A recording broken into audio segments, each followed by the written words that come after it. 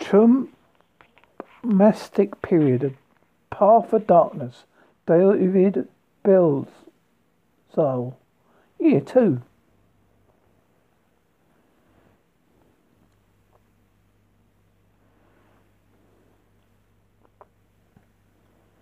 Forward, just as a year ago today, our American way of life has come to a semi-screeching halt, a partial government shutdown, yet another Trump record of infamy. Today marks day 31. By itself, of any other era, it will be your top 5 news story of the year. Alack and alas, we're in a Trump-mastic period where shutdown might fight with 2 other Trump stories to be news of the day. The Trump-mastic period, year 2, a path of darkness, picks up where year 1 left off. We're here, 100+ years, taking you through a chronology you involuntarily shudder to remember. That remembering, cheer up, it's a Trumpometerus, it's a pack of walnut-brained dinosaurs, remember? There's no opposing thumbs, no vision beyond their next meal, and pathological bent for lying the T-Rump's post-truth world. How about the Hecker-beak Cyclops roaring about now? Who will be the next dino to flip the Mularis? Everyone thinks the legal dino, even the Rudy Giuliani, the circus stops, line up to report it all. The crocodile should be ancient history, even in prehistoric times, yet she remains the T-Rump's most cherished alibi. Because conspiracy theories are easy feasts of friends in Trump-mastic period, year 2. Their milk and honey preservation sleeps with one eye open at the night. Relax, dear reader, and trust the Soviets as you went down the path of darkness. David BELISLE, January 21st, 2019. Day 368. The shutdown whisper. What do you mean? I can't go flogging. The Trump from Morris threw up his short arms and paced a short, tight circle. I always go flogging on the weekend. Why do you think I even have him? Mardigal. You can't. He doesn't look good, T-Rump, said the Marine gun gully. The Stephen Millos squatted off to the side of oval dwelling, perfecting his scowling glare for the media circle stops. Look, said T-Rump. This is about the number of times I was flogged since wiping the floor with the crocodile. How many times have I told you? The Marine gunner Kelly, the Stephen Millos looked at each other. Your flogging brings other diners to our properties, and any flogging days the media circus keeps track of us is more fake news, they said. Practicing so, and conflict interests be damaged. That's better. But he's serious, T-Rump, said Maria Gallagher. What is the Pentagon done upset? I told you to not to make him upset. No, to put him down is fine. It's the milk and honey preservation that's shut down. You're kidding, really? The T-Rump looked from his chief of staff, his senior advisor, Stephen Millos, confirmed the news with a pendant nod. I don't see how this affects my flogging. Well, it's like this, T-Rump, said the Marine gunner Kelly. You need to set an example. An example? Of what? Not everyone can be a genius like me. I'll pick your go at these guys. Now go and figure it out. Do I have to do everything? You need to stay here with us, said Media Gun Kelly, to keep you focused on the strict, absolutely no migration policy. That sounds familiar. Okay, just don't call me an empty vessel again. We won't. Doesn't sound right, said the Commander-in-Chief. And you guys keep whispering in my ear, always with the whispering. The T-Rump settled into one of his pouty moods. The Stephen Millos saw another chance to impress his boss. I have an idea. What if it made it worth your while? Excuse me, you don't have that many molar leaves. I'm not talking molar. Stephen Millos and his lecherous drooling sneer now had the men Kelly's attention too. How would you like someone else whispering in your ear? T-Rump leaned forward. It's been so long and so expensive, groaned the Minigun Kelly. T-Rump didn't bat an eye. They're referring, of course, to the Stillman Daniels, an attractive porno doctor from the Van Noose Mattress Alley a dozen years before she had tickled more than T-Rex's fancy. Want to do so? Make it so, he said with a smug smile. And don't forget to tell the T-Mariner I'm flogging. Of course, said the Marine Gun Kelly. He turned and plodded out of the meeting, visibly shaken. He now had to fill the Stormy Daniels' pretty little head with his talking points that unknown senses was she to whisper in T-Rex's ear. Tail wagging or not, the Chief of Staff shook his head in frustration. He was having to trust a lowly pornodactyl. It was getting ridiculous, the things he had to do to keep the milk and honey preservation shut down. Day 376. The Donna McGarren says no. What do you mean, no? The Trumpassic looked apologetic. What I'm saying, said the Oval Dwelling's legal dino, a Dom McCallion, is that if you fired a virus, every Donkey and darling dino from here to the Watergate Strait will revolt unconditionally. It's called obstruction of justice. It's called fighting back. It's called a death march, said the rodent Dorius scene under his breath. I don't believe this, said the T-Rump. Are the cotton picking and the poo-drinking chicken the only dinos who defend me? A remaining dinosaur in the den, the sentient opossum, considered raising a short arm, but thought better of it. The T-Rump would only jump up and down on him, repeatedly recusing himself from the investigation. You been telling me no for months, said T-Rump.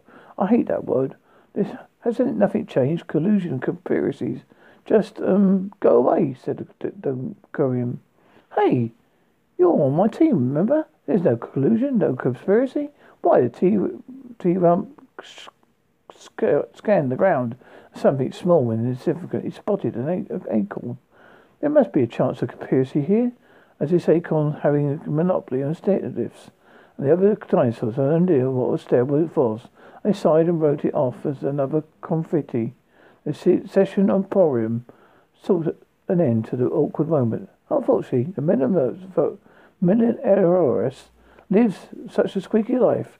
We are unable to add the 3 bones of contention, i.e. our entire conflict of interest case against him. Refresh my memory, said a bored T-Rump. Well, you said when the Melinerosaurus goes flogging, he has a terrible backswing. You remember? You're awful. Yeah, just awful, said T-Rex. The worst the world has ever seen, that one.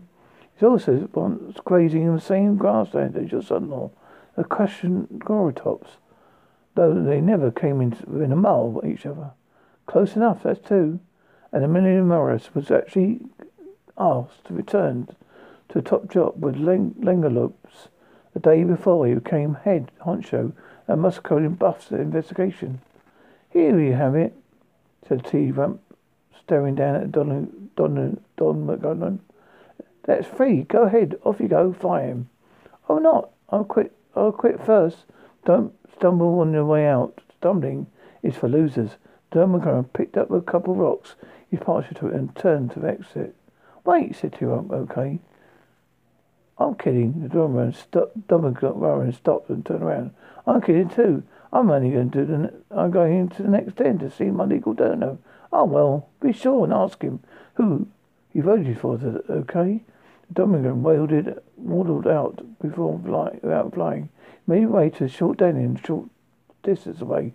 T-Rump's newly opened grand backwash barrows were only steps away from the old dwelling, had plenty of dens available for the political powerful in the Polar D Plugs Reservoir. The Dominican entered the den and stopped in his tracks. His legal donor, Bill Buchan from the Quinn Manual Liberer, was not alone. The Bennett Duncan and the under the bus were also in attendance. I thought we were alone, said Donovan. Oh, that Malolo rate. I quoted you. Not a chance, said the Buck. I'm killing a pair of pterodactyls. This one, you've got a discount, and we'll keep your story straight. Don't tell the T-Rump, but I'm a stable genus too. But you can't present us at the same time, said the Domigoran. It's flies in the face of attorney-client privilege. You need confidential meetings. Discount story straight, said the Buck. Who's calling the shots here? The Domigoran shared wonder, looked with the bus and the bus. Fear not, fellow dinos, said the Bakugan. I'm only here because it was stir things up, and we were able to speak to the media circle tops about our confidentiality, of course. More worried looks between Donegan, the bus and the bus, and the audible swallowing gulps. Halsey Mark Podcast Show presents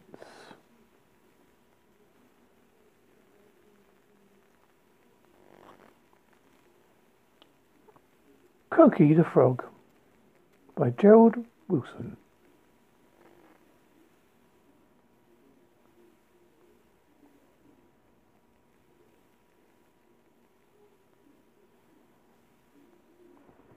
CROAKY and the Bluebottle. I'm a little brown frog swimming in the water.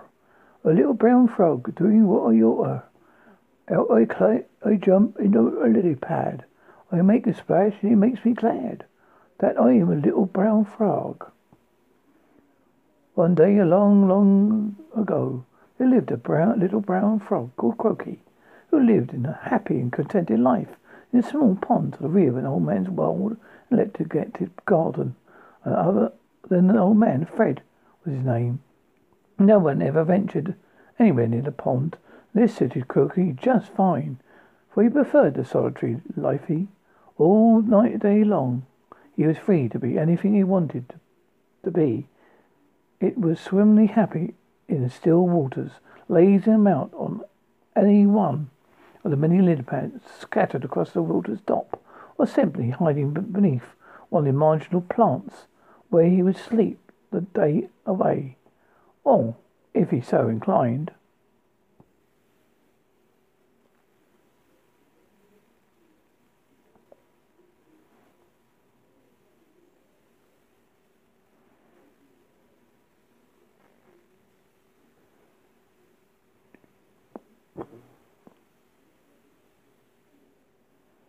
the old man also lived a rather solitary life.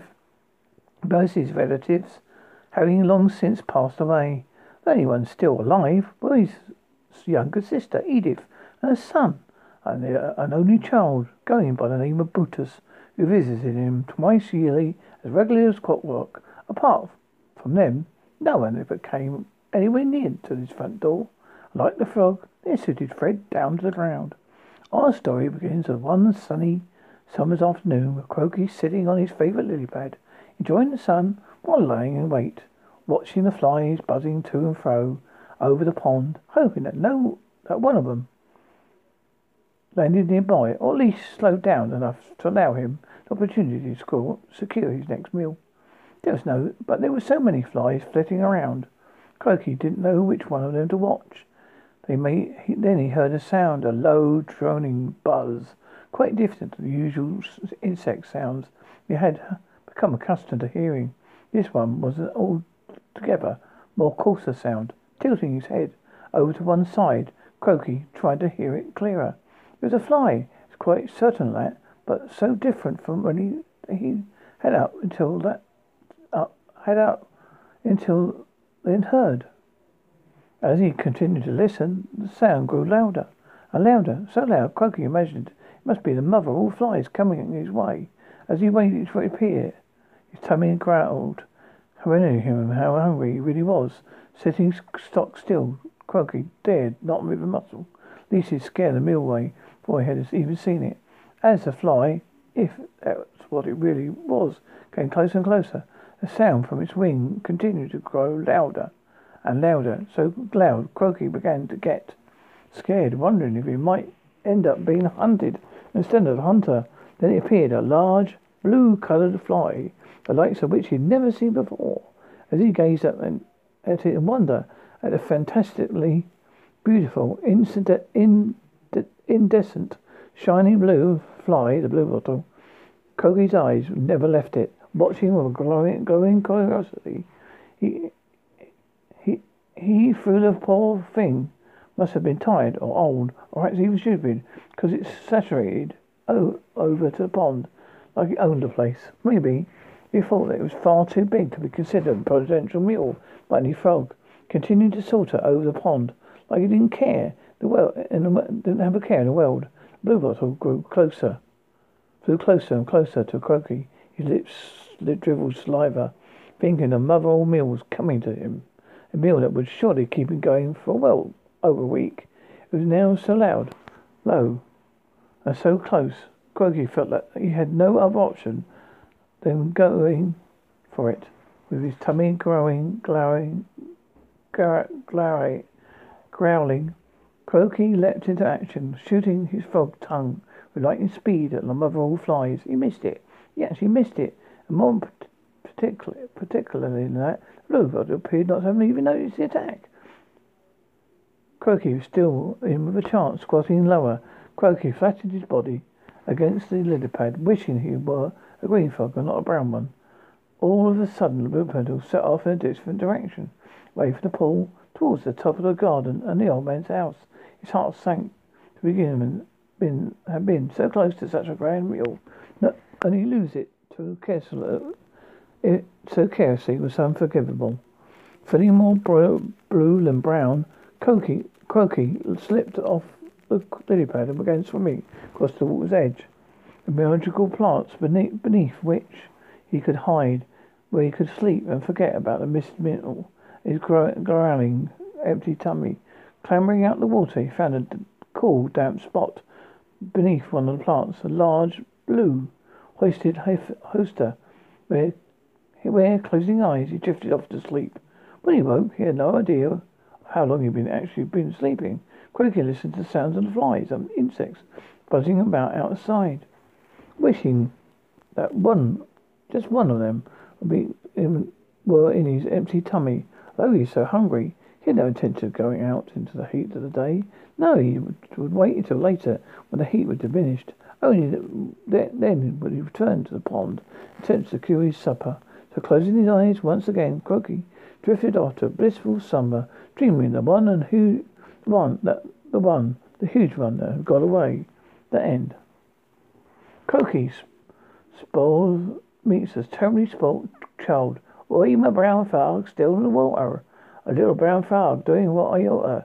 Not out to jump on the lily pad. I jump back in and makes me glad that I am a little brown frog hiding from old Brutus. On one of those gloriously warm and sunny days that we so enjoyed during our childhood, CROAKY the frog was sitting in his favourite lily pad without a care in the world.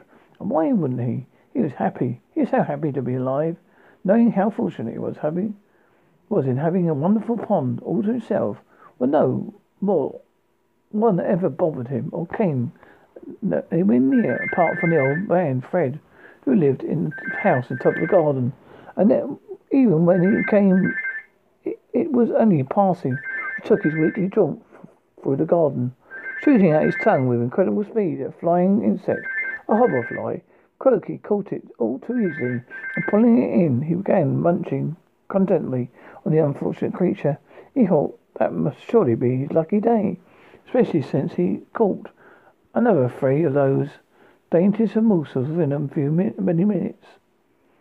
Perhaps it was his lucky day. God knows how difficult it can oftentimes be for a small frog to secure a decent meal.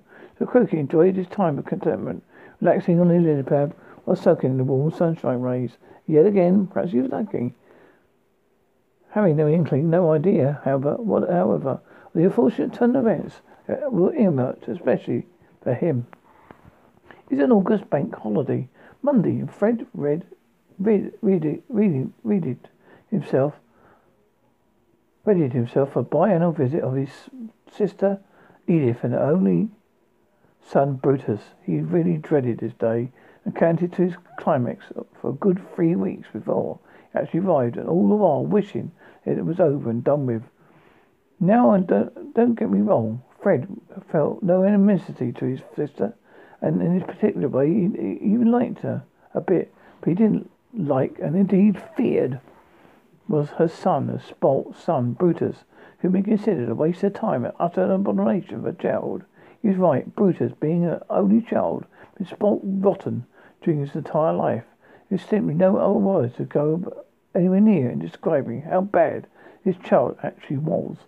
"Hello, Edith," said Fred, as he opened the door to his sister. "An abomination, son." Fred never personally addressed Brutus by name, having received too many insults when he had followed this practice. He had long since given up, varying to ignore the scandal the best as he was able. During an hour or so, his sister allotted to him twice weekly. Why don't you young what's-it go into that garden?" he discreetly asked. He handed his sister a nice cup of tea. He always enjoyed it out there.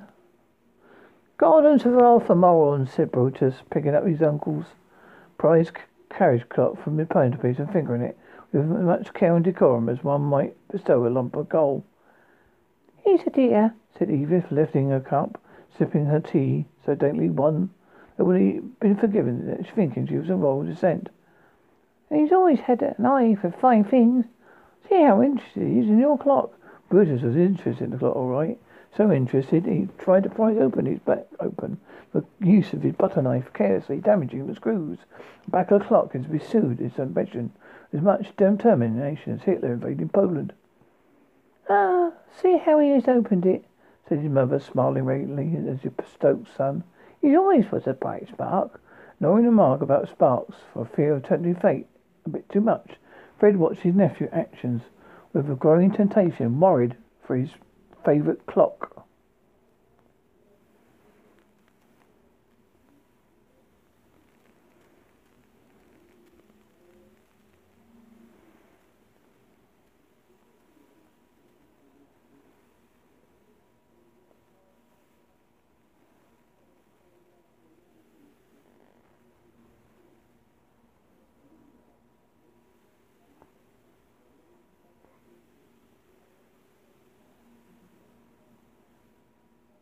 Suddenly there was a loud twang like a sound of a spring breaking.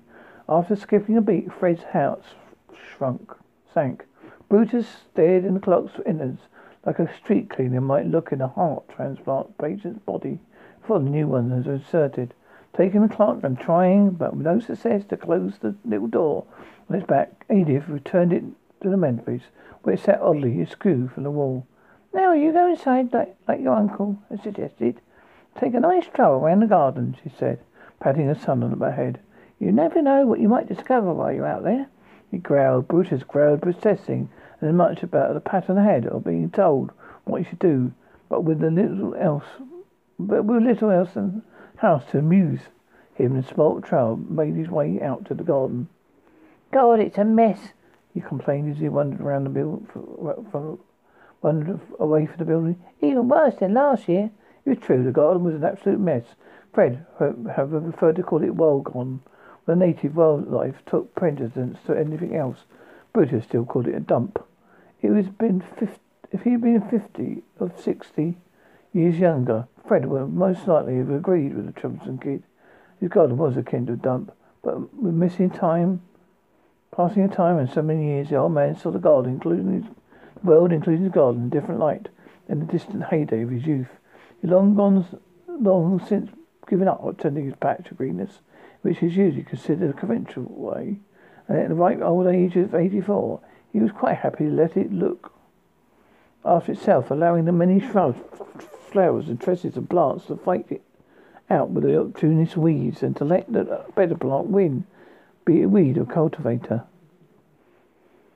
Outside, somewhere within the overgrown garden, Brutus kicked an old watering can from out of its path, banged it and clattered it, and disappeared in the lush undergrowth.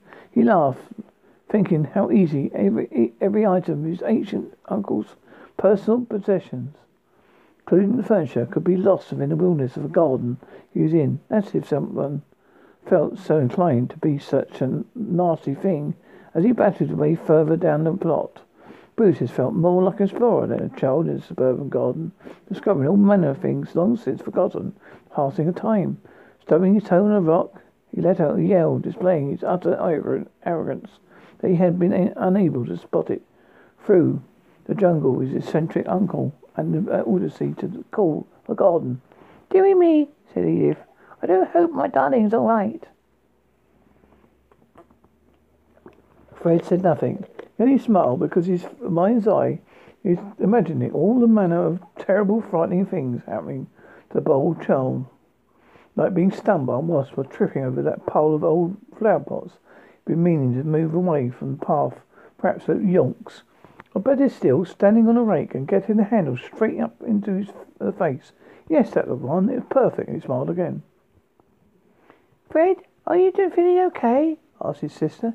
"Because you're smiling in the most peculiar way." Returning to the present, Fred realised that he'd only been dreaming, but smiling again. He thought it better than nothing. "Fred!"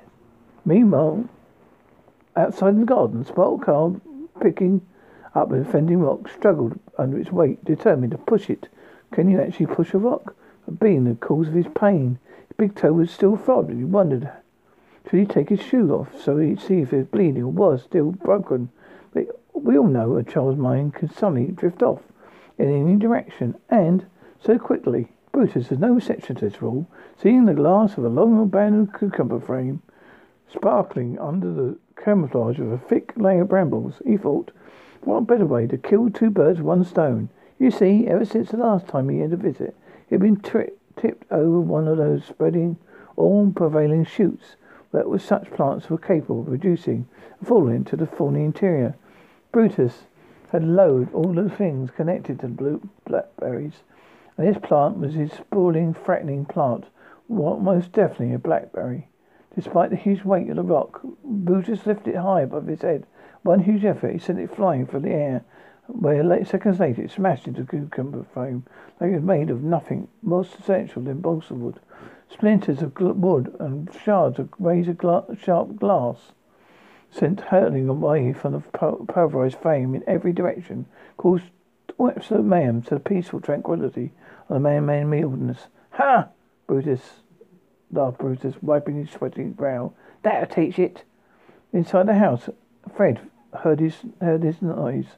He once again began smiling, hoping for the worst. "What is that noise?" asked his sister, fearing for her precious son's safety. Thinking fast, Fred replied, "The bin men. They also come on Mondays." "But it's a bank holiday," said his sister, returning to her cup and saucer. "They're dedicated to this neck of woods," he replied. "Worth every penny of the council. Money I paid. No one convinced me otherwise." Fred was a good liar when it suited him. Having completely forgotten about his offended big toe and happy to cause so much wanton destruction, the brutal child continued its explorations of the wilderness garden. Seeing something glistening through all the tall glasses ahead of him, Brutus snatched his head and said, "I wonder what it is." He battled his way through yet more of the troublesome and offending rumbles. He realized he was never before been in this far down the garden. This fact spurred him on, thinking he might find something of value, something the old man might have lost or he could steal. Oh, he loved that word. He said it again. "Steal! I love to steal things." Passing through the last rumblings of thorny rushes, Brutus found himself in a sheltered refuge, quite different from the rest of the garden. It was still wild, but so tranquil, hidden, secreted away from all eyes but his. The glistening thing he'd seen, it was a wonderful watery oasis. "Why, it's a pond," he said. "A well-large pond with willow lilies, with flowers on them, big white ones." And for someone hated gardening, who really hated it more than anything else, Brutus actually found himself admiring it. It was only for a moment, mind you. Only the briefest of a moment. In a short time he admired nature for the first time in his life. When the brief interlude was over, the problematic child regained his usual composure. His mind crackled in action, considered all the nice things he could permutate on this calm oasis. He considered all sorts of terrifying things, like filling the pond up with many rocks lay scattered thoughtlessly about the place. Though he soon abandoned the idea, thinking it would be too much like hard work and far too akin to gardening, which, as I have already told you, he hated. Another idea he considered was to drain the pond without any obvious means of doing this dastardly deed. He abandoned this idea, but he knew he had to do something. He would never forgive himself if he were to leave the pristine pond, sitting condition if he had found it. And what might his friends think if he were ever to find out? No, leaving it intact was out of the question. So, scratching his head, trying to spell on a few cells of grey matter he had lurking somewhere within it, Brutus struggled to formulate a plan of action. It took him a while, a good 15 minutes, to come up with a plan of action, a plan of attack of serenity displayed before him. And this brutal plan that Brutus had formulated was simply simplicity itself. You set fire to the pond by setting the whole area ablaze, thus boiling the murky green waters, willy lilies and all. Creeping, sulking close to the water edge, Brutus delved in his hand with one of his trouser pockets and pulled out his prized possession, his 10-inch scope. For anyone reading this who has no idea what this object is, I will briefly describe it. A 10-in-1 scope is a fantastic bit of kit, a scientific instrument that no boy child should be without. It's an instrument that contains everything you could possibly need, such as a reading lens, combine microscope, adjustable telescope, focusing binoculars, a directional compass, a solar time clock, a flat mirror, magnifying mirror, a camp light firelighter, and a code transmitter. Like I said, it was everything a boy could ever need. Finding the space that wasn't too overgrown, Brutus sat down next to the water's edge and then, carefully holding the scope, it took a few minutes to mar it. Of course, its hidden potential. Then having done, he opened the scope, adjusting the magnification lens to the strongest setting. He's done. He's ready to begin to set fire to the whole area, destroy the pool, set up boiling its waters till there's no more than a steamy vapor. During all this time, while the bold and frighteningly spoilt kid had been hatching his plot, a little brown frog, CROAKY, been sitting with his lily pad, so still, so quiet, Brutus never even noticed him. The nutrition had no idea whatsoever that every move he had been making, everything he said was being watched, studied, and listened to by that secretive frog. Sitting about the fowdee, Brutus grabbed hold of a few handfuls of dry grass, heaping them into a small pile, then looking to the sky to see exactly where the sun was located. He lay in the magnifying lens with it. He soon would have his fire. With his tongue sticking out between his lips, his effect concentration, Brutus magnified the sun's ray to a small white dot. Soon, faint wisps of smoke began to rise from the dry grass. Laughing, blowing into a little pile of grass, he said, "I'll soon have you burning." Despite his best efforts, the faint wisps of smoke soon disappeared. "Drats," he moaned. "I'll need more grass." But putting another few handfuls of dry stuff, he molded it into a roughly shaped pyramid and began his process again.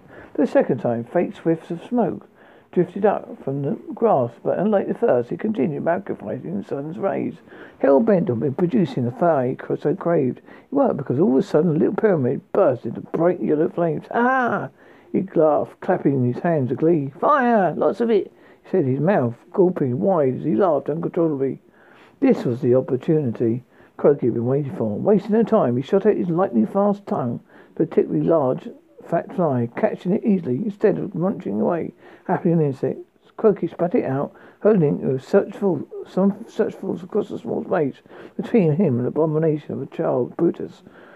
Because he was laughing and laughing so much, Brutus never stood a chance as the big black fly whizzed past his lips, into his mouth and down his throat, and all before he knew what was happening. Then it hit him, gulping in shock. Brutus stopped laughing. He just swallowed something. But what had it been? And where had it come from? It must have been a fire. What happened to the fire? He whispered. Then he felt his stomach, imagining what it was still alive, moving about inside him. "But what if it's not a fly?" he cried out. It might be something altogether more different and poisonous. Feeling his stomach again, he was sure he felt a growing pain within it. Tears began to well up in his eyes. Then he began crying. He yelled and yelled and he yelled. His cries were so loud, his daunting mother, all the way up in the garden, inside the house, immediately heard him and, thinking of her son was in mortal danger, said, "Oh my God, whatever it can be." The matter with him, his mother, Edith, soon found out that the problem was because, before she even had the chance to get off to a chair, her son came crashing through the doorway, yelling, "Oh God, he's got me, he's got me." Feeling worse, thinking that something terribly poisonous had bitten him like a snake, she added, "Oh good, you my boy." Sorry, Brutus replied, "A fly." "I think it was a fly. It might be a poisonous one." His mum, threatening to stop, replaced by contempt for her son. The son, he's shown himself so publicly to be so stupid to be afraid of swallowing a simple everyday fly. And with that, she clipped him hard across the head, saying, "Get your jacket and hat, and we're going home. And don't expect me to bring you here any more. I'm absolutely mortified at your disgraceful behaviour." After giving him another clip across the head, she grabbed hold of one of his ears and yanked her son all the way down the hallway out for the front door. Edith was so busy scolding the son, she completely forgot to say goodbye to her brother Fred. He didn't mind, though in fact he smiled as he watched her mother and son turn the corner at the end of the road and disappear from sight. Then, looking up to the heavens, he thanked his God for such small mercies. "What? You want to know what happened to the fire? That's easy enough to explain." Taking up a few mouthfuls of pond water, CROAKY spat out over the flames, easily quenching them.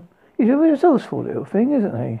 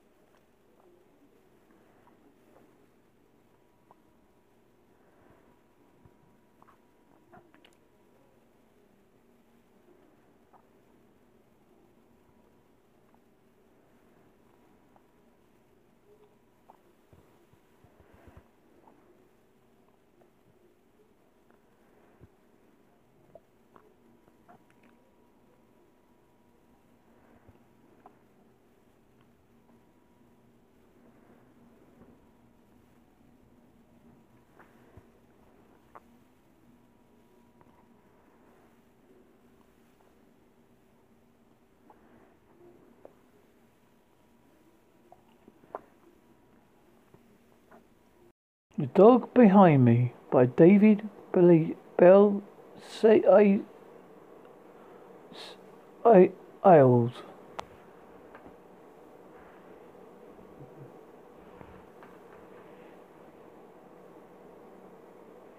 One. He sucked gently at the bitch's teat, the warm milk coursing through the mind and body. The bitch was his mother, yet he felt no real attachment. He was still sorting things out, but his hunger made him even that difficult. He sucked anew and was bumped from behind. He growled, turned and looked himself in the eye. There's no mirror. It was his brother or sister. He was still at the discovery stage. He looked upside down. He looked himself up and down. He was a black Labrador receiver puppy. What the hell? What happened? He looked beyond his nibbling siblings at his back surroundings. There was newspaper cage, pile of all cages inside an animal shelter. "Hey, you got the wrong guy. Let me out here," he barked. Only he came across a few sharp yelps, breaking the stark silence of the room. Not very effective. His mother nuzzled him, coaxing him to be quiet and kept sucking. He looked her in the eye. "What am I doing here?" His searching eyes asked her. "How did I get here?" It was then he understood how dogs communicate. The questioning eyes and sixth sense effectively tuned their attention to a higher level. The dogs were able to speak with one another. The barks were merely for attention from humans.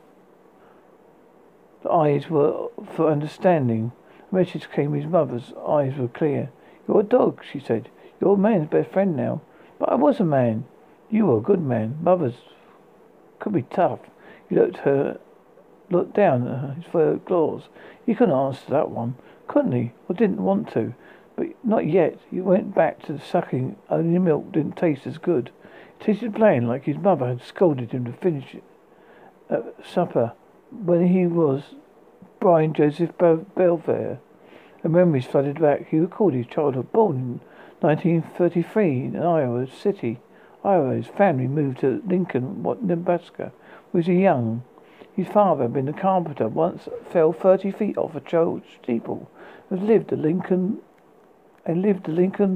Journal Star caption claimed in astonishment, complete with photo and arrows outlining the harrowing incident. His mother had been a tough woman. She hadn't fallen from any church steeples, but he's sure she would take more than that to her in. His parents had wanted him to make something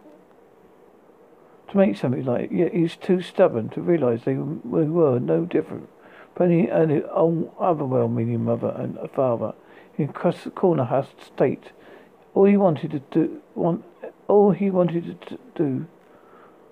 No, he only wanted to tell jokes, drink, and draw. His talent as an artist quieted their concerns. We earned some freelance work for the Journal Star, but his first foot as a academia petered out after 2 years at the University of Nebraska, Lincoln. He joined the Air Force, was stationed in Waco, Texas, for a 2-year stint learning communication systems. That was another job left undone. He wanted to be an actor. He saw the bright lights of Broadway. He was a sweet on a girl going to Westhead. Her name was Valerie Gwynn. She would play the piano, sing like a bird, and trade Shakespeare ballads with him long into the night. They were two crazy souls in love, but the prospect of raising a family in Lincoln appealed to neither. So he and Valerie eloped to Miami, Oklahoma. Was it double whammy curse? Not choosing the son of Florida, marrying instead the home state, the football rival, Ohio Sooners. No matter, they chased the Broadway floodlights, finding an apartment in the Brooklyn neighborhood of Green Park. They had 3 children, Jake, Braid, and Amy, in 3 years. How long was it before the joy of entertaining children changed to criminality, the dirty rind of world closing on him? There were pressures of parenthood, long hours of doing freelance work at his drawing board, petty arguments, but that left him and Valerie drifting apart. Communications system broke down. He took another sour slurp from his new mother. Their marriage was crumbling. He wasn't the one to wait around. If something was wrong, he demanded a quick fix. As sure as Kurt Steeple, his father tumbled off. He was a guiding force in his life, principle. That was the way that things would be, a way that should be understood by all. It's not profound, but surely the backbone to common sense. He reigned in a distant memory, and seemed like straw yesterday when the principle was the straw that broke the camel's back. Valerie had been playing piano for the choir at a nearby church, taking the kids with her. He spent a long day putting together advertisement seat monkeys. He puzzled all day on whether not to draw them with crowns, or finally decided the crowns led to the amazing appeal that they had promised. 5 o'clock, supper time. 5 o'clock came, and 6 o'clock, no Valerie.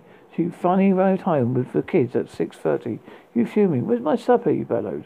Your supper was at the church. That was it. 6 words were 6 broadside salvos that sunk a 3-year marriage. Valerie read the ensuing silent treatment as well. Quite farewell. She packed up the kids and left. He didn't ask where she was going. She didn't say. Their 3 children were left in the lurch, swept under the carpet. He wasn't much for housework. He tried to forget. The young pup rolled over and stared gloomily across the room at the pounding rain. Reincarnation could be a bitch. He had a family and home family once. He worked his tail off. Now he's working his way up to the dog tag. What was this? Some kind of punishment? Nothing against black dogs, but this couldn't be heaven. He was a dog. pushed away from his mother's side. He raised his head, looked at her for support. Say something, anything, tell me. I'm not a dog. You're not just a dog, she said with a smile. Her words gave him some comfort. He laid his head back into his paws and continued mulling over his predicament. He had plenty of time to think. What was that hallmark of being a dog? And think he did. He remembered the years after Valerie left on his own, living in a bachelor life, no commitments, just him. A drawing board that waited for Louis. His one and only client, Louis, lived across the river in New Jersey.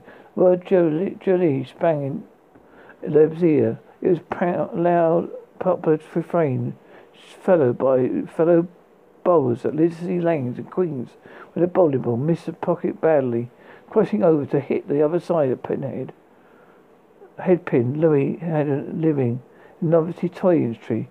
Everything was a gag to Louis, which is why the two hit it off too well. Louis would show off his door once a week to collect his work and give him a new assignment. It's a football season. He'd make a friendly $10 wage on the Jets game, and that weekend, Louis always took the Jets, but Brian was a Giants fan. He'd been a man with strong entrepreneurial spirit.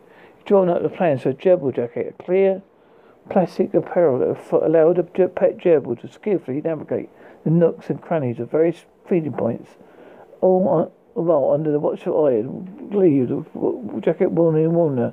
In the wake of the cheetah pet craze, Brian had come up with the clay dot threesome of Tom, Dick and Harry, with Harry being a grass-growing punchline at the end. Finally, there was a racket payable Euroline for long road trips, for gas station washrooms was a fleeting dream. He duly filed parents for the evictions. Surely that accounted for something.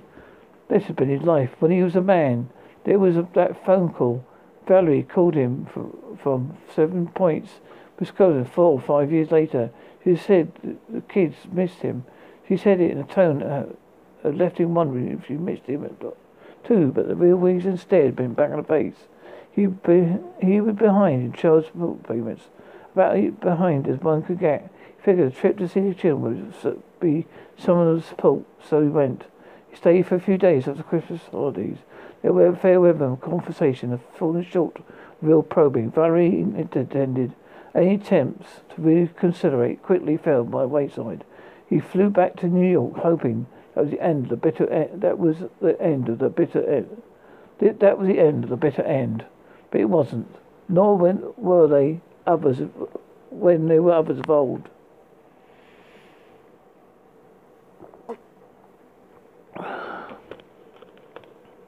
Jake called out of the blue a couple of weeks before Easter 1979. He was 18 and wanted to come and visit for a week. His mother mulled it over for a few seconds.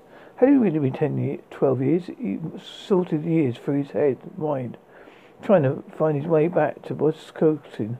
Remember Jake as a 6-year-old. Brian's steady resolve weakened, and to remember the eager eyes and happy face of his son. He allowed pride to enter, the good pride, and swayed the conversation. He decided he couldn't pass judgment of a 6-year-old. He agreed to let Jake come for a visit. By then, Brian Burntree had climbed back 2 steps for every one down. The corporate ladder to being the art director with Redmond advertising firm in Island City, or Lindsay as the locals called it, beside the Swingling Staples factory. You've seen a woman named Rebecca, who had 3 children from a previous relationship. Rebecca was a kind, God-fearing woman who worked as a waitress in a diner in Metropolitan Alley. Brian came and went as he pleased, not willing to dive into another family commitment that held all the trappings of a straitjacket. The visit with Jake was gone well. They showed interest in the Yankees, and Brian saw flashes of himself in Jake. The boy asked if he could come and live with him in New York. Once he finished high school, Brian didn't hesitate at saying yes. Years immediately melted away, but what was left was something remotely akin to Norman Rockwell's Freedom from Want painting of a holiday feast. Indeed, their Thanksgiving dinner was minus most of the family, but maybe this was as good as it got. Brian told himself. I was a good father, the pup told his mother. Definitely good, said his mother. He stayed with me We were doing well. What happened? The fun was over. The speed bumps, they just added up. The pup remembered how Valerie loved to cruise. On London, on street to Lincoln's resident called it longest street in America. Lincoln had no ring road. So the 180 capital ran straight through the capital city via O Street, effectively joining the country's coast. He swore Valerie would cruise O Street for hours. Add it all up, and she'd probably done the coast-to-coast route. That's what he wanted, life to be smooth, strip of the highway. But every problem with Jake became a uphold to avoid, effectively sidetracking his life. It was not long before detour signs that eventually led to the exit ramp. We only stayed for 6 months, said the pup. Her quiet, loving gaze never left him. He was warming up to her. He'd never been able to put those thoughts into words. But now as a dog, he could see his new understanding, mental magnifying glass, simply by looking other dogs in the eyes. The pup knew. His mother knew. They spoke without speaking. What can I say? I was 18, and he was wide-eyed at New York. How do you know? She smiled back at him. He was impressed. She was a bitch, a dog, and a woman. He didn't wash his dishes. He went on and didn't make his bed. While you were in the military, and when my bed always made. How did you know I was in the military? I'm your mother. The pup paused. He was just beginning his canine doctrine, but already knew it was unwise to question someone's mother. He felt out salts of his element that caught in some transition phase between humanity and dogdom. Too many questions he sorted out, trying to figure out how he could get how he got here and why. It was a work of progress, like two unfinished still life paintings on the wall of his New York apartment. He may be a dog now, but his male instinct of independence and machismo stepped to its fore. He came back to life as a mutt. He might have made some significance, maybe a pup, but he strived to gain respect of any kind, even in conversation of his failings of previous life. Her eyes found his. You gave him the silent treatment, he said. Didn't you? He should have known. He's not a dog. He's not a dog. Dogs know. Is that what we do? Is that why I'm here? It's just the beginning. The pup looked at his back leg. He was trembling. All of a sudden, he had to go pee. It was clear to him he was only 6 weeks old. Finish your story, said his mother. But you already know it. It's important that you know it. The young pup sighed. Jake got tired of being ignored and flew back to Calgary. He called a few times, but I was rather short with him. You couldn't wait to get him off the phone. It's a principle. Principle what? Of doing. No, I'm afraid I don't. You're going to have to spell it out for me. Of doing the right thing. He paused and taking the pup in a low light. Have you gained religion? You simply gave yourself the once over. I don't think of it so. The incarnation of religion. I never got the memo. What do you know about doing the right thing? Another tough mother question. He looked at her. Hard eyes, puppy eyes would not allow. They've all left. There, he said it. Or he hadn't felt better. His pride had always been able to send loneliness to any corner of the room. Rock of Gibraltar, no cracks, no emotions, no weakness. He would be the rock of dogs. He paused. Something was stirring inside, not indigestion. It felt weird, like he was going to puke and laugh out loud at the same time. He looked at his mother. What's going on? It's called compassion. You're kidding. But he knew she wasn't. It was a warm and fuzzy feeling. It enveloped him, making him pant slightly and nozzle into mother's warm fur. He rolled his head over to look up at her. I was wondering if you could tell me something. What's that? Am I going to like being a dog? Did you learn anything from being human? Not to pick that free players parallels he found, shaking her head. I'm sorry, her mood softened. You might think of being a dog as some kind of punishment, with a man to look up to. Think of it as an opportunity. What? Mother's eyes gazed ever so slightly, picking up a whisper in the wind. I know about your past, she said, but no dog can predict your future. Future and past are two words tied the two worlds together. His head and his thoughts raced back to his final days as upright walking man. Brian Belver, her pacemaker, is fact only his doctor and veterans association knew about. Only Brian knew her forever. about the mooses he piled upon his heart over the years. While playing pool at my place, his daily haunt in Brooklyn. His drink of choice was then been blackberry brandy with beer chaser. His diet was Chinese takeaway and pizza. Remaining problems were stress-related, and they were many. From the time he moved to New York 22 years before, he constantly lived from paycheck to paycheck. He quit jokes and principle twice without having another job to go to. He reluctantly entered a relationship with a brunette he met at my place, but he refused to move in with her. As she began seeing another pool play in my place, he gashed his teeth between snips of his blackberry brandy beer chaser. He watched him across the bar.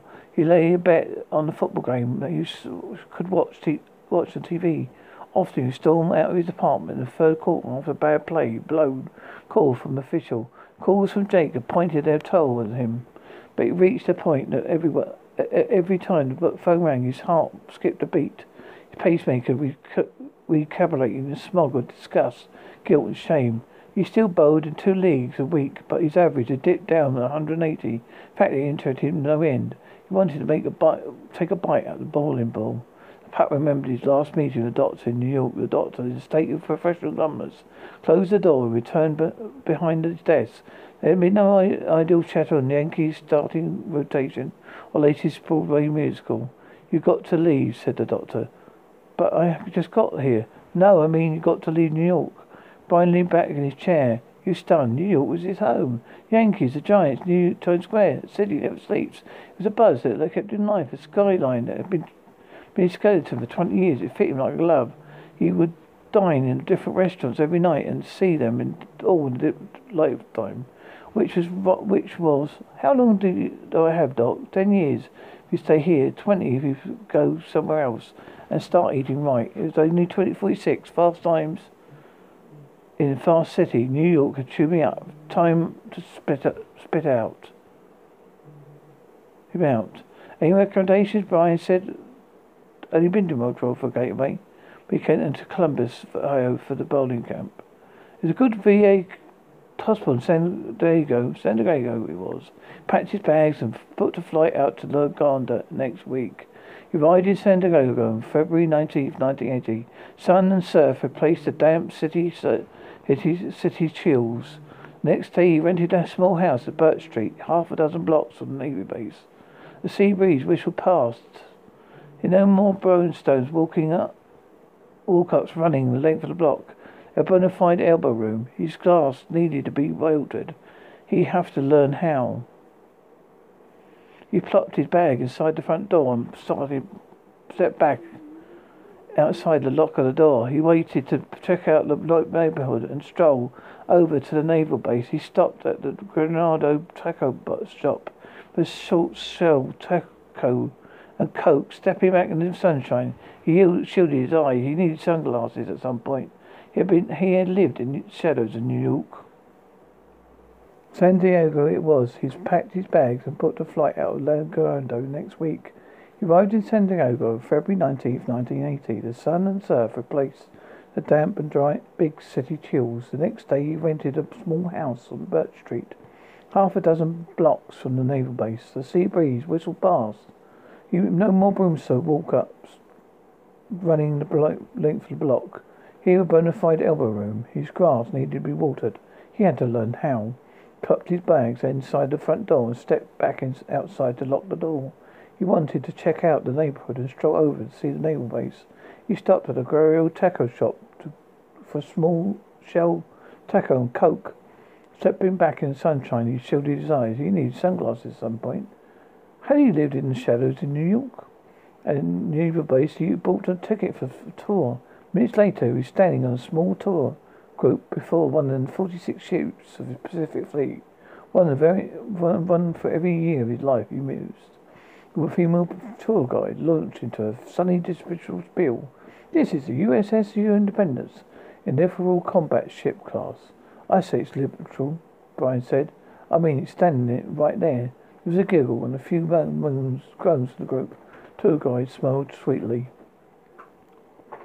Brian admired the enormity of the ship. It looked like a stealth bomber, minus the wings and the water. The dull, dry, grey sides angled from the pointed spur of the boat, reaching at midship, then angling wider, reaching the full rectangular width of the boat, running from midship to stern. This is a military presence that keeps us safe, thought Brian. He remembered these days in Waco, at the Air Force Base. All boys wanted to fly. It's freedom unrestricted. All of a sudden he felt a sharp pain in his chest. Was it something he ate? Damn taco. He might too much hot sauce. The kid in the counter warned him. But Brian knew it was worse. He was having an honest to God, kicking your ass heart attack. He clutched the most tumbling in the dock. He watched the tour ticket fall from his hand, fluttered down toward the water. The tour guide rushed forward. He remembered looking at her, wondering where her smile went, how she shouldn't be sad on such a sunny day. He was losing it. His deep fog somehow shouted, "Heart paddles." What did they need paddles for? Then there was a shipwright right there. Brian Joseph Belvedere passed away in a bright February day in the shadows of USS Independence.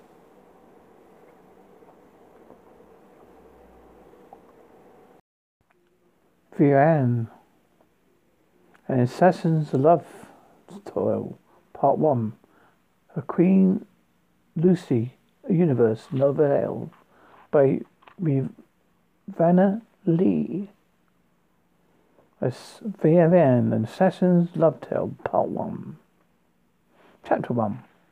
Sometimes a yearning sits just beneath my skin, like a minute swarm of butterflies that rustle up and down my body. My arms are the worst, my legs a solid second. It's infectious but terrible, like when someone tickles you far too long. You want nothing more than to slash their throats to get them to stop. I knew I was passed down from the people who created me, even through a firm hand that forged it into something even deadlier. Cells in the blood of every aerial demon sang for murder. It was the only thing that quieted it. Even that didn't last long. It had been worse lately because I was on edge. I didn't want to love the relief that running my dagger through someone's gut brought, but I did, for the love of hell. The thought of it made my stomach flip-flop, and appreciation in the interpretation. Killing was my drug. I had to force the shivers to still as I watched the Queen step up on a dais and plop her bottom into the black and gold throne. For the first time we had been governed by a woman, and not just any woman. She had been raised on earth. If you listen, you can hear murmurs in equal share praising of her helpful enthusiasm for that what someone like her could bring to hell, another half terrified and spitting venomous threats because of the change she surely represented.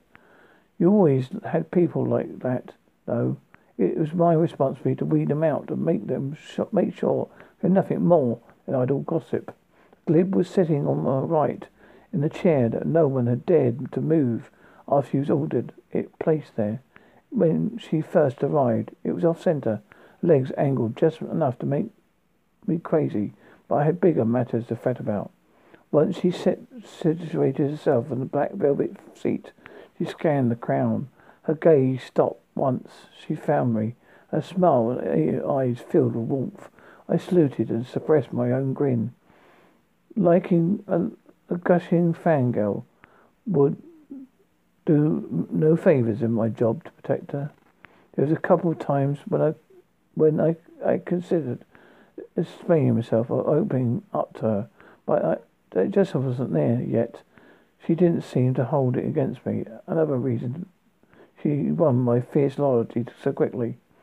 I made my way to her. I overheard a group of Morans engrossed in a petty conversation about her mannerism, how she was too human to rule. I made a beeline for them and pulled out one of my daggers from the sheath of my thigh. I stood behind them and pretended to pick my front teeth with its pointed lethal point. Everyone around them shifted anxiously, but the chattering buffoons seemed to have rolled in their bullshit, sensibly hovering presence. They finally halted, if over vomit, long enough to notice me. One arsehole jumped a foot in the air. Another flung himself down and started begging. He rested on his knees with his hands clasped behind him like he's praying to a god who couldn't hear him here. We didn't mean no offence, assassin. We're only old men who've forgotten how to keep our thoughts out of our mouths. I raised my chin and squinted at him. I don't know. If you don't do better, I'll shove my dagger through your eye and solve your problem for you. Glancing away the pathetic man, I saw the Queen frown.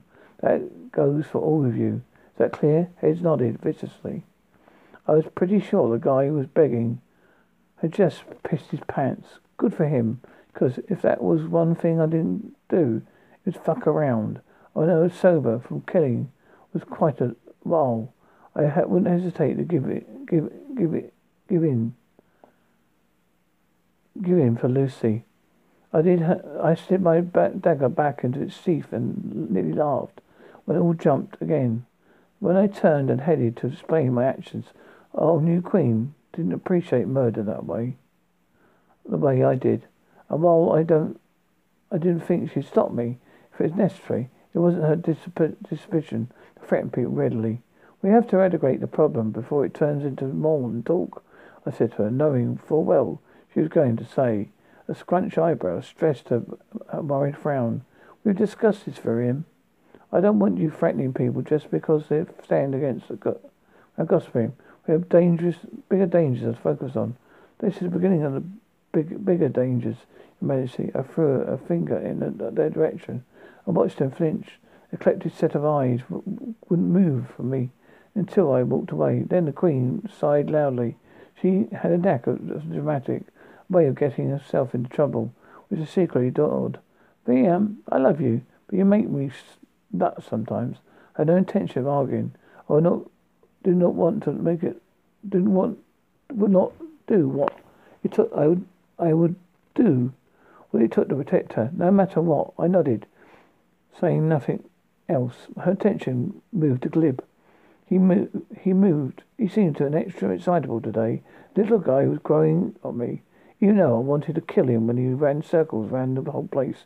To be fair, he wasn't to blame.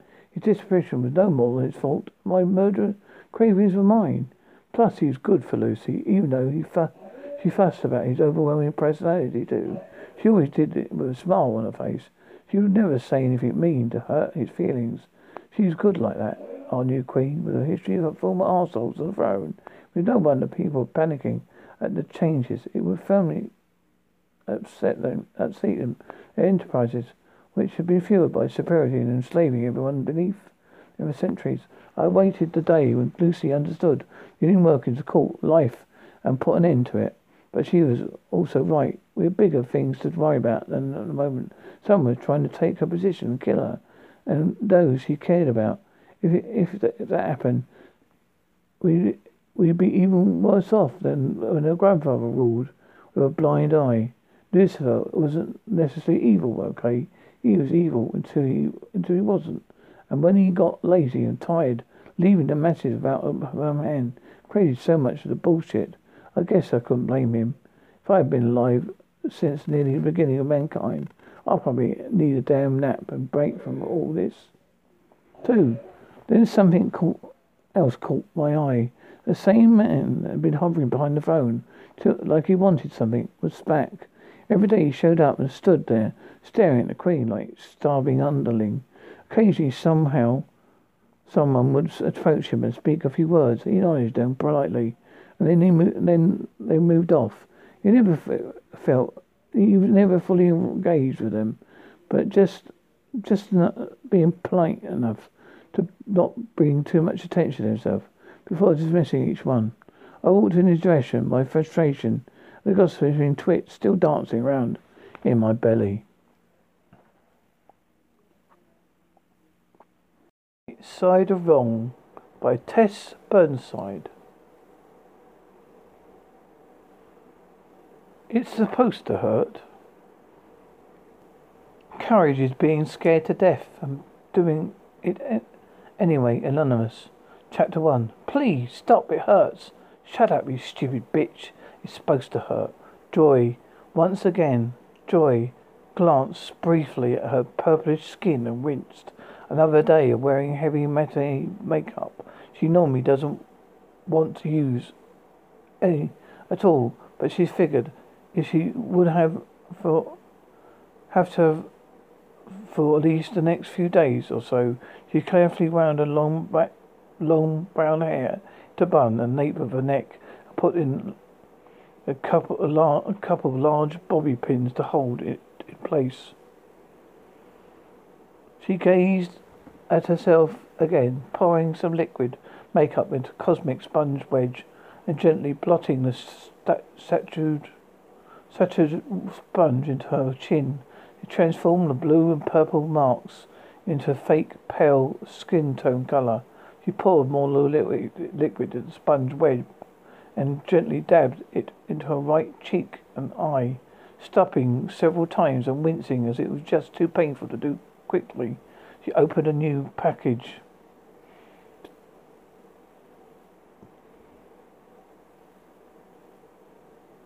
of pressed powder and palest ivory. They sold at the grocery store in the town, and rubbed a small powdered puff into circular motion to pick up the colour. Joyce eyed her appearance for a long time. Her deep brown eyes looked back at her almost mocking. She looked at so pale and thin, almost sickly. At least the parts of her that weren't bruised. She tried to remember last time she didn't have to put on makeup. She couldn't recall. It seemed that no sooner did the bruises heal and she would get hit again. She peered again at the dark, mocking eyes staring back at her. She almost felt like hurling something in response to their taunting. She thought about the reason why she got hit by him this time. His dinner got cold. At least she thought that was it. She couldn't be sure about it. It's not like he needed a reason to beat her. At least not any more. She warmed his food for him when he arrived 3 hours late without comment.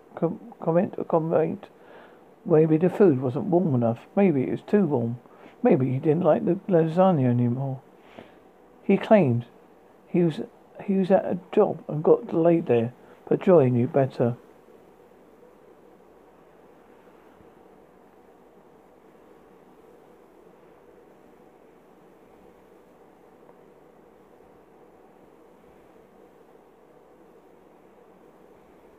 David had trouble sticking to one woman.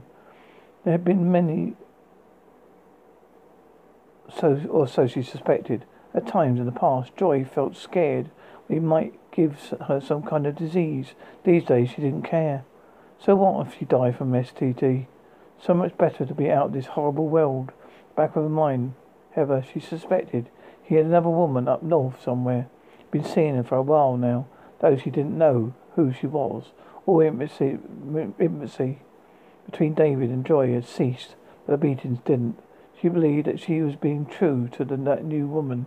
She wondered when he would break it off with her, be with the other woman for good, and hoped against hope it would be soon. Joy recalled the one time she had confronted Dave about it. His reply was more than just a black eye for her trouble. Dave had busted three of her ribs, tied her face down to the bed, whipped her entire body with his belt and violated her in every orifice. He did not free her until she understood that what he did was his business. It seemed to her he loved beating her more than he claimed he loved her. It used to be that shortly after David beat Joy, he would shower her with gifts of flowers, candy and jewelry. It got to the point that the most severe the beating, the range of the gifts she would expect. She never understood why. In time, even the gifts stopped. She looked down at her left hand and wondered why all the things he gave her he never gave her a wedding ring. Even this didn't make her feel sad as it once did. She used to look at the jewelry. Sometimes she put some of it on. Shortly after trying it on, she would find herself shaking and crying, remembering she had to endure to have such a grand prize. She ended up putting all the baubles in a small wooden box hidden beneath her bed. Hidden but not forgotten. Joy used to be in love with Dave, or so she thought. For the longest time she was certain that she deserved his treatment, that she must have offended Dave in some sort of way, or did something wrong that would warrant him being so angry with her. She only wanted to please him. Now she wasn't so sure. She was tired of enjoying all those so-called love. Joy was tired. I want to die, Joy whispered as she continued to gaze at herself, not really believing it was her anymore. She felt the tears well up in her eyes, immediately blinked and back, not wanting her makeup to run. No, I cried enough, she said through quivering lips. She didn't want to think about Dave anymore. She finished setting the makeup with a pressed powder and smoothed a bit of cherry lip gloss into her lips. That will have to do. Joy got the lip gloss, liquid makeup, pressed powder and sponge into a plastic sandwich bag and tossed it into her backpack. She didn't carry a purse. A backpack was more practical anyway, especially when riding a bike. She didn't have a driver's license. She used the bike everywhere she went. Joy checked once more that her uniform was right. There would be no more improvement on her face today. Maybe tomorrow, she said with breath as she pulled her aching arms through the backpack straps. Joy headed into the kitchen. She had already boxed up the pies she baked the day before and thought throughout the night some of the pies were still warm. If she couldn't bake, she would probably lose her mind. Baking gave her purpose, so everyone in town said they loved her pies and other goodies. She bagged up 10 of the pies, 5 in each the 2 canvas bags. She hung on the back of one of the 2 chairs in the dinette and headed down towards the back door where her bike was parked. She put the canvas bag and the basket behind the seat. They went back into the house for the other 5 stacked on the counter. She eased out of the back door, pulling it close to lock, and placed the pies in the basket in front of her bike. She hopped on the bike and started pedaling for 3rd Street. Joy thought about Dave's departure yesterday morning. He wounded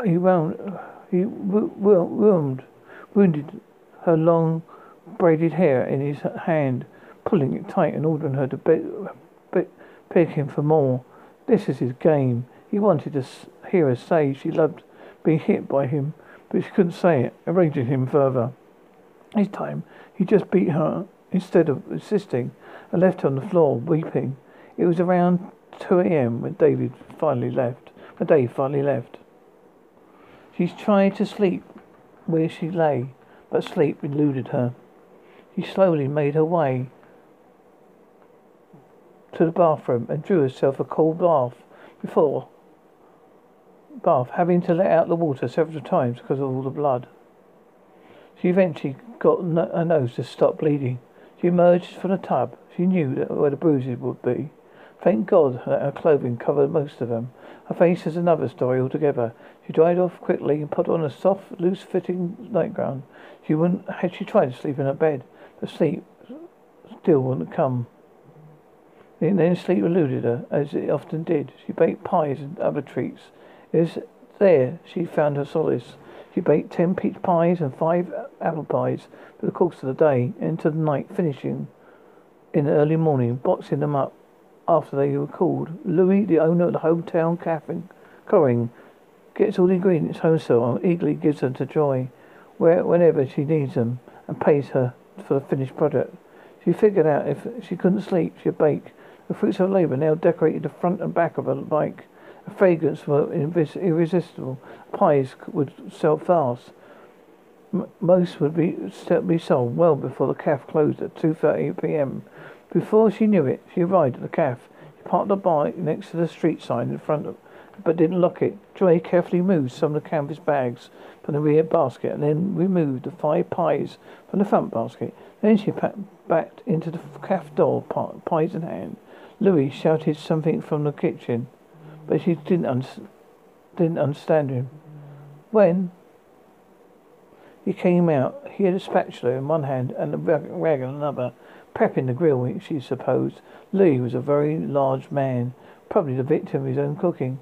He wasn't wearing an apron and chef hat. He probably looked like a genie or a parrot. Louis's head was shaved and one small gold hoop earring through she believed that both of his ears may have been pierced at one time. People talked about him, saying he was a dangerous man. They did time, but they wouldn't elaborate. Joy didn't believe any of it. She entered the cafe and placed all the pies on the counter, and looked up and smiled at him. Isn't it good? Louis said, scoffing at the scrutinized, as he scrutinized her, but his still eyes. Why, Joy? A smile faded from her face. What was the problem with the pies? There's that shit that you got on your face. Tell me the son of a bitch didn't hit you again. Go ahead, lie to me again, Joy. Disarmed, Joy took a seat at one of the stools on the counter, put her face in her hands and began to sob. No, darling, no, I'm so sorry. I didn't mean to make you cry, Louis said after a short moment. He moved closer to her and speaking a little quiet and said, I got so pissed seeing you come here all beaten up. If I had a girl like you, I'd treat her like a queen. Louis took a deep breath while Joy still had her face cradled in her hands. If I ever see that little prick, I'll kick his ass. Why don't you leave him, Joy? Why do you stay? There are many reasons why she didn't leave, Dave. He would always bring her back if she tried. You can never leave me, Joy. Trust me. I'll find you. The only way you leave me is if you die. It's the absolute last time. If you make me look for you once again more, I'll kill you. You're mine. You'll always be mine. Joy began to feel sick in her stomach as she tried to forget the words Dave said to her. When she tried to run, she lifted her face from her hands and glanced at Louis. Louis's jaw dropped in his grasp. Dear Lord Jesus, sweet Jesus. He quickly covered his mouth with his hands and shut his eyes shut. Judging from his reaction, Joy glanced down her hands and saw they were covered in ivory, kissed beige, pressed powder and makeup. Oh no! She looked back at Louis. A groan developed in the back of her throat. She grabbed a napkin from the dispenser on the counter and wiped her hands, then hopped off a stool and headed for the ladies' room to fix her face, leaving Louis standing there.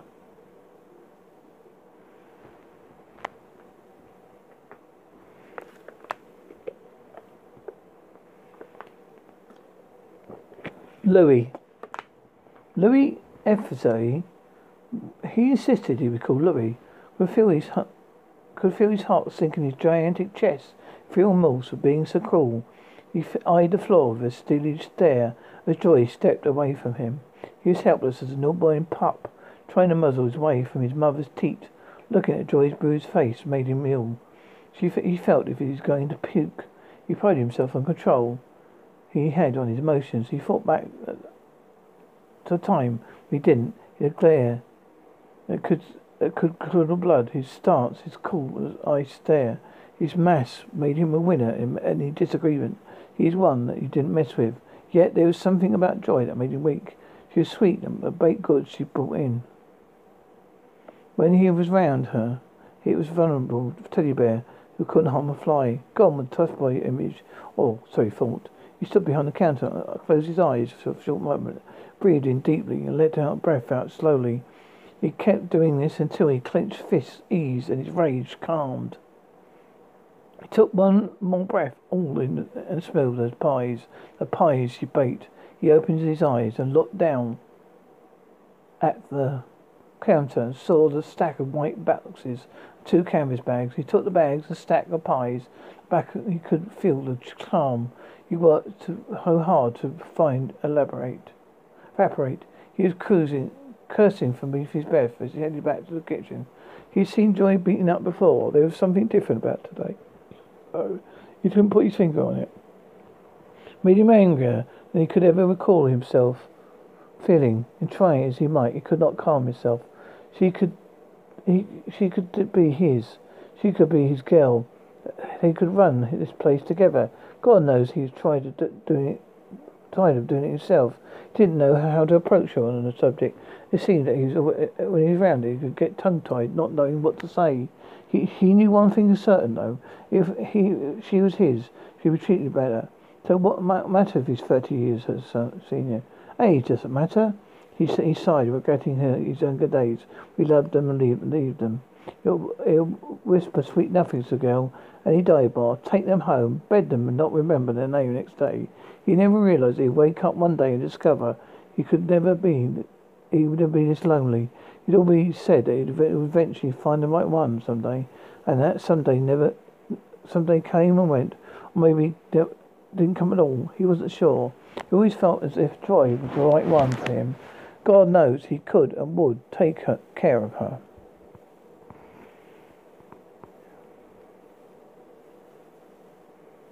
You don't eat where you shit, Jack asked. He carried a few of the pies into the walk-in refrigerator, stacked them on the shelves close to the entrance, forgot about loving her. He knew one thing was certain. If ever he did see that useless excuse of a man, and would think of nothing better than to beat him the shit out of the most beautiful girl in the world, he would kill him. It would be worth getting in trouble with the law again.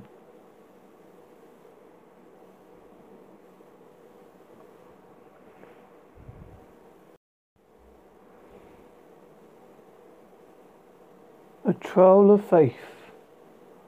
When the devil knows your name.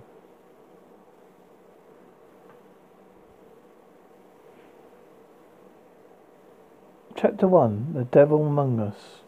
Auntie Maury faced me, sitting in the warm water, speaking and playing as he splashed a little, enjoying the fun. We could hear as a car pulled up and parked the door, closing a moment later. The front door of the house opened and closed. A minute later, the raised voice of rage echoed up the stairs and found us in our watery sanctuary.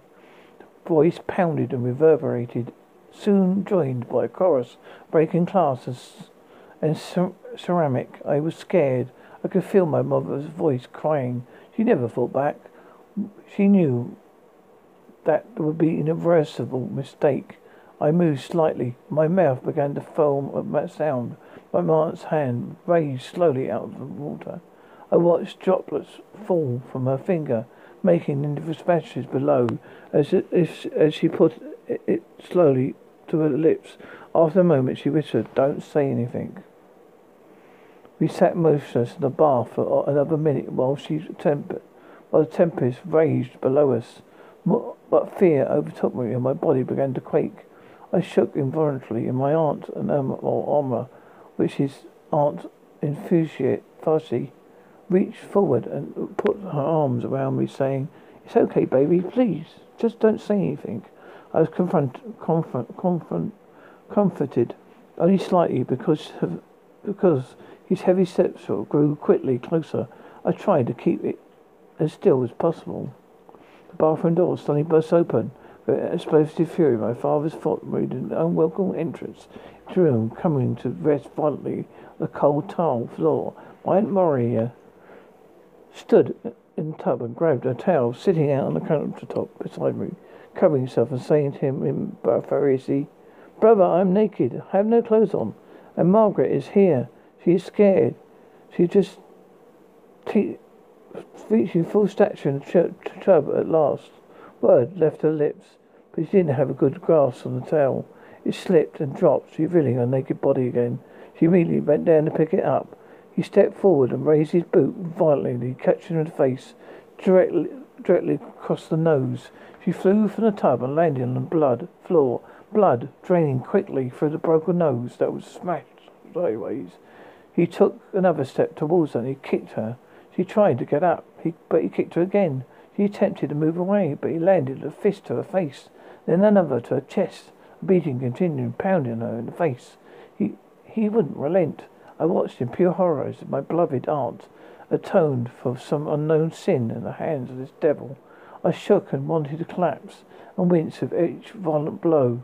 After another minute, he was exhausted and turned and walked out the door, screaming at my traumatized mother to take Murder to the hospital before she bled to death. She was to lie and say the poor girl fell. Before they could leave, my dad barked for Moira to put the children to bed so he wouldn't have to worry about it. My mother and Moira were gone that night.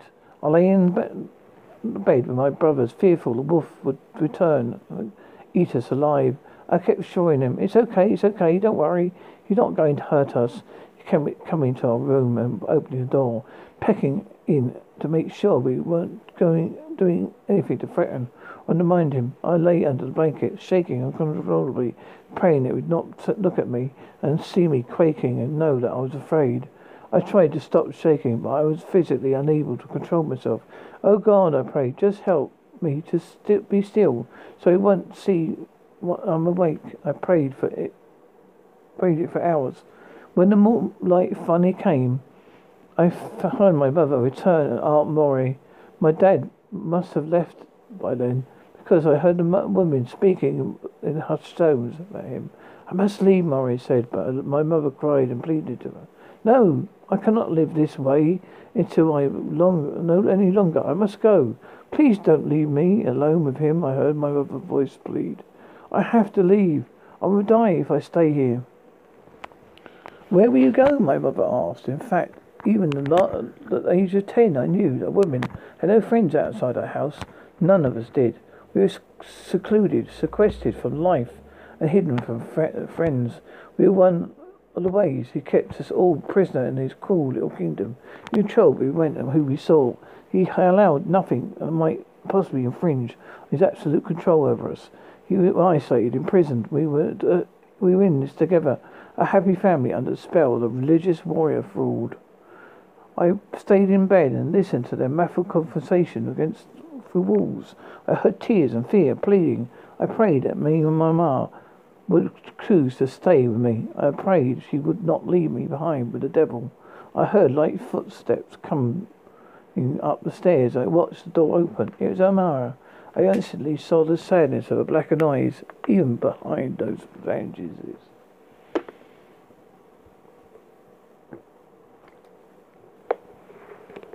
Margaret, my little darling, she whispered. She crossed the room and came towards me. Margaret, my baby. Amara, I whispered in panic. How are you? I'm so worried about you, Amma. She looked at me through the mess. Just hours earlier, being her pretty face, she darkened eyes squeezed together, and tears ran from her corners and disappeared in the galls. I have come to tell you goodbye, little darling, she said. Goodbye? Where are you going, Mama? When will you be back? I asked naively. Oh, little baby, she cried as she sat beside me on the bed. I must leave. I can't stay here any longer. Please don't go, I begged her. No, please stay with me, Emma. We were both crying. Then she shook her head and said, I have to go. I can't be here any longer. She would not mention my dad or what he had done to her, but simply pressed, I must go, baby, but laying back is where it belongs. I cried and pleaded with her. Take me back, take me with you, Emma, I blurted, seizing the thought. I can't, I have nowhere to go, she cried all the more, so anguish shook her to the core. Baby, you are not mine to take, she said, trembling and crying. I begged her not to leave me. She said my mother, as much as mother had been. Even more, I could not let her go. It was impossible for me to live without my Emma. Who would help me smile? Who would protect me? Her arms trembled as she held me closer and whispered, I love you, Margaret, my little baby. I wept as she kissed my goodbye. Turning to walk away from my bedroom door, I heard her unsteady footsteps clamber down the hall and down the stairs. There was a woman's voices and pleading below, and the door closed and it stopped. I listened, but heard nothing more. After a minute there was muffled whimpers and arose like death wail of a weak animal, expending its very last breath before finally expiring. A few more murmurs, a soft cry, and silence. Even Mum had given up. Irma was gone. It was over. We would be left alone when the devil returned. My mother, Risa Vazquez, was raised in San Antonio, Texas. My dad, Afran Hostili, was an Iranian Air Force pilot who came to the States for fighting training and met my mother during off-duty hours in San Diego. They dated. My mother became pregnant with me. Being a Catholic girl of Hispanic ancestry, she felt compelled to hide the shame for her pregnancy from her parents and followed my dad to Iran, where she lived with him and his family. My dad decided to marry her, even though the proper thing to do,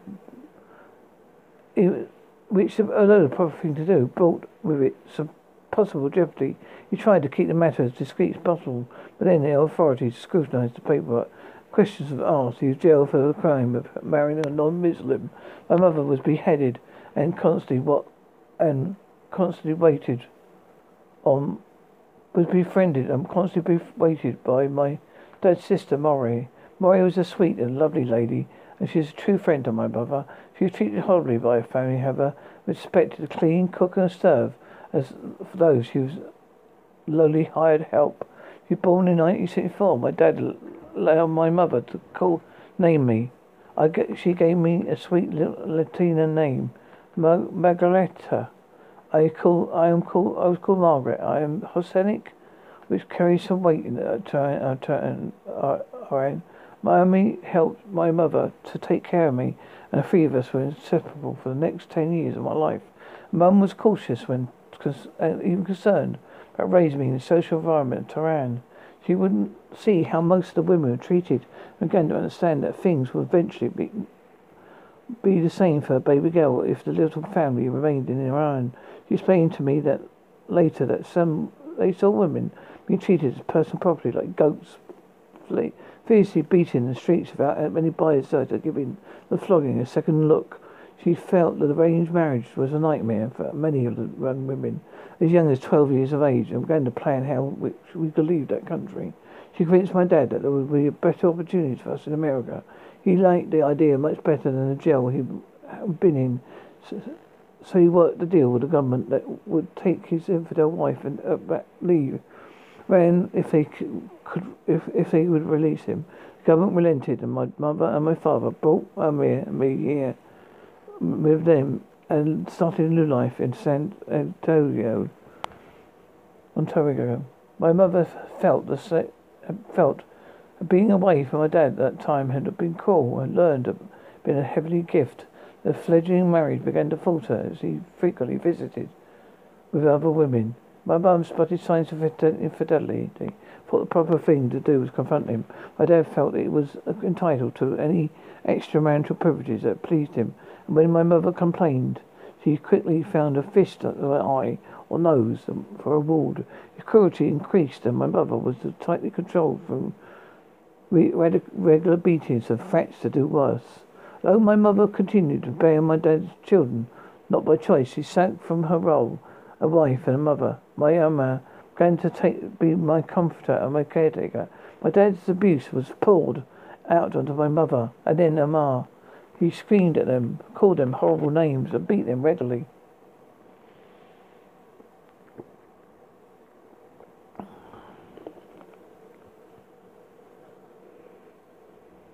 The women feared for their lives, and Ma did the best to protect me from the danger, to safeguard me from the violence. She took me daily to the parks, to the public swimming pool in the summer. I was away from my home as many hours a day as possible, and all the daily exposure to the sun rendered my tannic skin deep brown as possible, causing some to think I must hail from India. My brother Mutizia was born in 1978. When I was 4, all of my brothers were given proud Muslim names. Farisi names. Farisi is a language of Persia, mainly Iran. Moshe was called Martyr by most of his friends. All of my brothers had their Persian names and American nicknames. I asked my mother why I didn't have a Farsi name. She told me my dad allowed me to name the girl. That's when I understood the girls had little value in that world. It didn't really matter what you name her. So even this respected mother had given the right to name the baby if she is a girl. Marissa was followed by Rota or David in 1981. He was followed by Matt in 1982. He was followed by Mohammed or Mo in 1983. Miami continued to care for all the children, considered my dad to be a permanent nanny.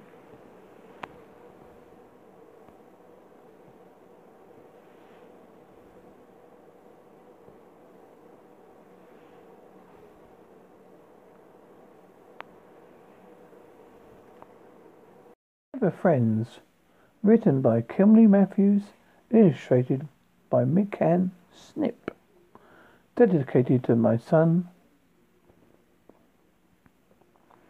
Kenson. Mummy and Daddy love you so much. Yippee!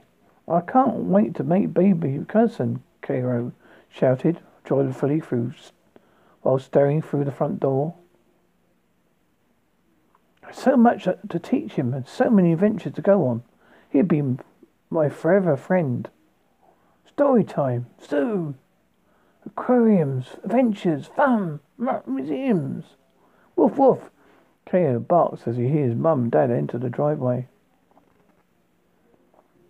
Finally, he's home. I can see it. I can see. Can I see? Carol yelps anxiously.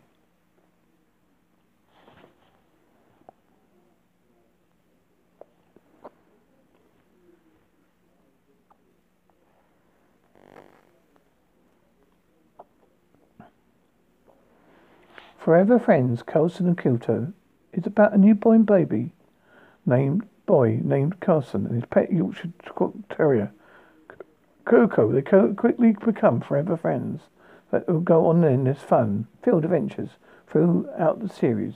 Stay tuned.